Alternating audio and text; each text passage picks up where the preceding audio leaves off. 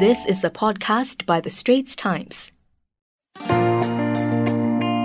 Welcome to Green Pulse, a podcast series by The Straits Times where we analyse the beats of the changing environment, from biodiversity conservation to climate change. Hi, I'm Audrey Tan and I cover science and environment for The Straits Times. My co-host is David Fogarty. Hi, I'm David and I'm the climate change editor at The Straits Times. The apocalyptic wildfires in the west coast of the United States have dominated headlines in recent weeks. Our guest on this episode is climate scientist Peter Kalmus from NASA's Jet Propulsion Laboratory in the US. He is based in California and is speaking with us today on his own behalf. He will be sharing more about the global significance of the fires. Thanks, Peter, for joining us today and welcome to the show. Thanks for having me. So, Peter, California is all the way across the Pacific Ocean from us here in Singapore. So I was wondering if you could start off by setting the scene for us. What is the situation there like now, and are the fires still burning? Yes, they are, very much so. So a few weekends ago, we had an intense heat wave throughout the western United States. Here in Southern California, in some areas, it surpassed 49 degrees Celsius of heat. And when you have that level of heat for a couple of days, you get wildfires because temperature, heat wave is one of the main drivers of wildfires. So since the wildfires started all up and down the western United States, many areas have been dealing with not only the fires themselves, but with extremely bad air quality, including Los Angeles. So my house is kind of up in the foothills on the northern edge of the Los Angeles basin and right nestled kind of against the San Gabriel Mountains. And one of the worst fires, the Bobcat fire, has been raging. That's the closest one to us. It's a few miles away from our house. And when the wind blows from that fire, as it has been doing frequently over the last couple of weeks, the air quality gets extremely bad. So in some areas, it's been approaching smoking a pack a day of cigarettes in terms of the health impacts. In a few areas, it's been even worse than that. So it's been a challenge. So you've given us a sense of how bad the fires are this year, but compare the fires really to previous years. I understand the fires this year have basically gone way above any past records in terms of area burned, but also the fire season is still got months to go and these fires have started unusually early. Yeah, that's right, David. So the previous record for California was 2 years ago. And in 2018, we had the devastating fire that burned the town of Paradise and killed many people there. It was a devastating event.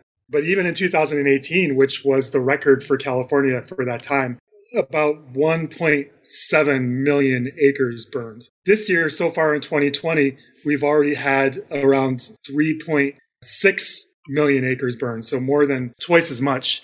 And like you pointed out, we still have months to go in the fire season. So traditionally, the fire season in California started in October, and it's been starting earlier because of global heating.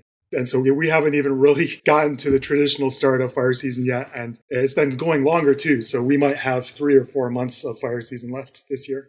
So what are the main causes of these fires? I mean, you've mentioned obviously extreme heat. I guess there's also been prolonged drought. I guess there are man-made sort of causes, but help our readers sort of understand what's really driving these ever greater extremes of fires that are obviously affecting the US West Coast, but also, I guess, areas like Australia, Siberia, and sadly many others. Yeah, you don't have to overthink it too much. The main cause is just heat. So as the planet gets hotter, as you get these more and more frequent and intense heat waves, those very high air temperatures act like a giant sponge that just sucks all the water out of the vegetation and the soil and the fuels, which makes them burn much easier. So it makes them ignite more easily. And when they do ignite, they can burn much more easily, more quickly, get out of control more quickly, and spread much more quickly. There's other compounding synergistic effects that make them even worse. So for example, in mountainous regions around the world, we're seeing earlier snowmelts. So snow is melting earlier in the year, which means that the fuel has more time to dry out. So it's just, you have a longer summer season, which can lead to worsening fires. In many areas, you also have trees that are getting more stressed by heat and drought. So drought's another factor that can dry out fuel in the long term. So you're getting drier fuel, including even the largest pieces of fuel. And then on top of all of this, you have trees that are more stressed by both drought and heat. So these are conditions for which the forests haven't evolved for. And that makes them more susceptible to diseases and insect infestations such as beetles, which themselves populations are becoming larger due to milder winters. So, you have all of these various effects of global heating, which are all basically pointing in the same direction, which is different conditions which these forest ecosystems have not evolved for. And so I think what we're seeing in real time is many of these forest ecosystems changing into some other kind of ecosystem because they can burn. And if it wasn't for global heating, if precipitation was normal and temperatures were normal and these other conditions were normal, they would be able to recover. But because we're on this escalator towards hotter temperatures and all of these effects that I mentioned are just getting stronger, it's very hard for the forest ecosystem to recover after a fire. And even if it does, the conditions for burning will just get worse in the future. So that's quite a frightening future for anybody to face. And this is obviously not just California. So what do you think this crisis means then for the rest of the world, even for countries far away from areas that are prone to fires? Well, climate and ecological breakdown is such a complicated predicament, and it has so many facets. So heat waves, wildfire, and bad air quality is just one facet of this crisis. Other regions, for example, the southeastern United States, are seeing stronger and deadlier hurricanes. So you have a hotter ocean, which makes the storm stronger. You have changes in weather patterns in the jet stream, which can cause them to have heavier rain and could cause them to sit over a city for a longer time. On top of that, you have sea level rise, which makes the storm surge worse. And this is just the beginning. You also have areas where agriculture is becoming more difficult, where the strain on the water supply is becoming more difficult, and where you're seeing populations that increasingly, especially near the equator, that can't deal with the heat. Towards the end of the century, we might have humid heat waves that make it hard for the human body to actually maintain and regulate its temperature. So heat exhaustion in those regions and heat stroke might become more common. At the same time, with water and agricultural stresses, many of those people in the global south near the equator might need to move away from those areas, which could obviously put a massive strain on geopolitics. So this predicament is not something that's, in my opinion, that's just limited to certain regions of the planet, especially through our globally interconnected, complex civilizational systems, such as infrastructure and trade and economic systems and transportation and water and food, and especially geopolitics. What happens in one region of the planet now does not stay there.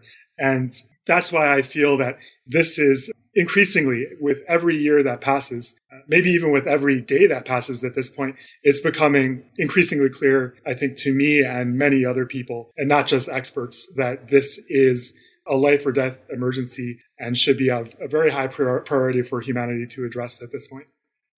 Now, if you like what you're hearing so far, do subscribe to our series Green Pulse on Apple Podcast or Google Podcast, or even on Spotify, and like us and give us a rating. Now back to our conversation with climate scientist Peter Kalmus on what the wildfires in California could mean for the rest of the world, including Singapore.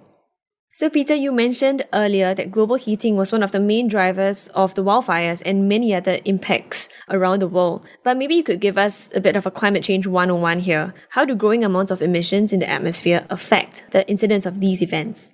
Absolutely. So first of all, it's important for everyone to realize that these impacts that we're seeing and the global heating that's causing these impacts is 100% caused by humans. Scientists have looked at the sun, they've looked at volcanic emissions, they've looked at other things, and there's no other explanation. So what happens is when we burn fossil fuels, which is the main cause of what's happening right now, carbon dioxide is produced. And this is a nonlinear molecule with 3 atoms. And that makes it able to interact with infrared radiation. So an infrared photon can hit one of these CO2 molecules and make it start to vibrate. The reason that this is important is the planet takes in a huge amount of energy through sunlight, which is in the visible spectrum, which is why our eyes are tuned to the visible spectrum. And then for the planet not to heat up, it has to emit the same amount of radiation into space. And the way it does that is through infrared radiation, which is at a much lower frequency. So we can see through carbon dioxide. There's carbon dioxide in the atmosphere, but it's clear to visible light. So it lets that sunlight come in. But when it absorbs the infrared radiation from the surface of the planet, which is trying to stream out into space, more of that outgoing radiation is absorbed by these additional CO2 molecules, which then eventually re-radiate it in all directions. So some of that energy that would have gone into space is now being redirected back down to the surface. And so the surface has to be hotter in order for the same amount of infrared radiation to escape into space. And you end up with a planet that reaches a new equilibrium and energy balance at a hotter temperature. So that's basically how it works. So it's fundamental physics, which is why scientists can speak with such certainty about if we continue burning fossil fuels and we continue exponentially increasing the CO2 that's in our atmosphere, we know with, I would say, a perfect degree of certainty that the planet will continue getting hotter, which means that all of these impacts that we've been discussing will get worse. And then one other thing that's very important to understand about this predicament, and which I don't think the public understands well enough, is that these processes, the carbon dioxide will stay in the atmosphere for a very long time. So some of it will be up there thousands and even tens of thousands of years from now, which makes a lot of the impacts that we're experiencing effectively permanent on any timescales that are relevant to human civilization. And then it's even slightly worse than that, because this global heating is one of the main drivers of biodiversity loss, and what many biologists and ecologists and other scientists feel is a sixth mass extinction event on the planet. And for the timescale for the recovery of that biodiversity is actually up to 10 million years in the future. So that's why it's the decisions humanity makes in the next few years could have consequences for life on this planet for millions of years, which is remarkable. And to me, I think that what that says to me is that humanity is at a very special time right now in its history as a species. And it's time for us to really take a hard look at how we live on this planet and how we interact with the other species on this planet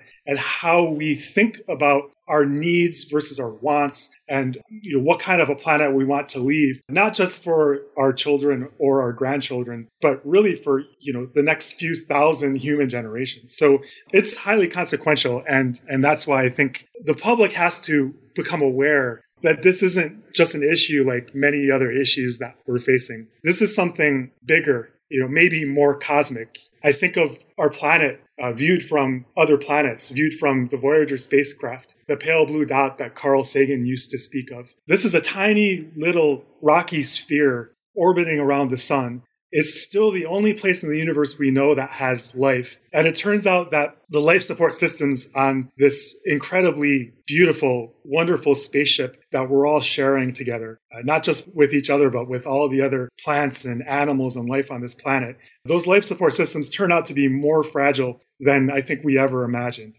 So a lot of things are going to have to change over the next few years. And I think it's going to be, there's going to be some turbulence, I think.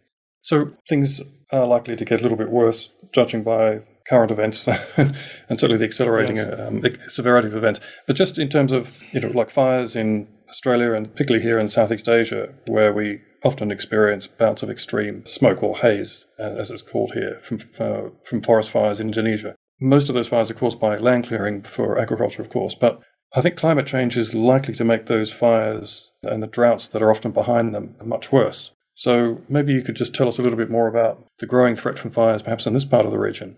Well, worldwide global heating, which is now at between 1 degree Celsius and 1.2 degrees Celsius, hotter than it ought to be, a lot hotter than it would be if we hadn't been burning fossil fuels over the last couple of hundred years. This global heating has made heat waves extreme heat more than 3 times as frequent as they were in the 1960s. So that's the primary driver of fires worldwide.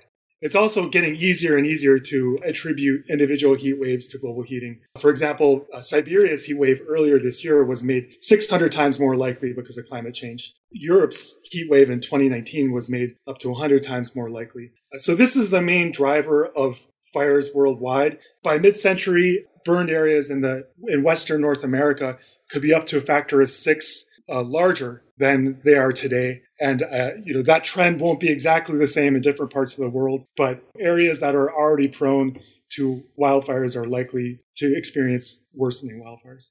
So, Peter, when we were discussing earlier, you really made the point that this accelerating crisis, is not something that's caused by somebody else, it's caused by us. And that, in one sense, also gives you hope, because that means that we also have the means tackle it if we want to. So maybe just briefly address that, just to help really bring home that point to readers and why these fires are such a manifestation of this growing crisis. Yeah, so expect more of these climate-related catastrophes in the future. Expect them all to get more frequent and more severe. But also realize that this crisis is 100% human-caused, which means that if we choose to, collectively, we can stop it. So it's no matter what we do at this point, even if there was some miraculous way that we could stop burning fossil fuels today, it would still get worse for several decades. But I think if we come together as a species across national boundaries, across economic classes, if we learn to live with each other and to share things more equitably, to share wealth and opportunity and justice and natural resources more equitably on this planet, we can still stave off the worst of what might come. And I think that if the public wakes up through the grassroots climate movement, which is, I think, the only way out of this, is we need 1 billion climate activists. We need everyone listening and to look deep in themselves and think how they can uniquely contribute to waking up all of their friends and neighbors and making this movement stronger. If we do that and we start to force policymakers to actually take massive, rapid action that causes these systems to change, our energy systems and transportation systems and so on, we might enter a very new phase where we see the emissions start going down and different nations basically start to compete in their excitement and see who can reduce their emissions fastest. And even while these disasters get worse, I think we'll start to feel more optimistic as a species and we'll feel more gratitude for what we have on this planet. And to me, that's what gives me hope, is this idea that we still can stop this. And once we do, once we actually see things start to change, we won't just be talking about hope anymore. We'll actually be experiencing it.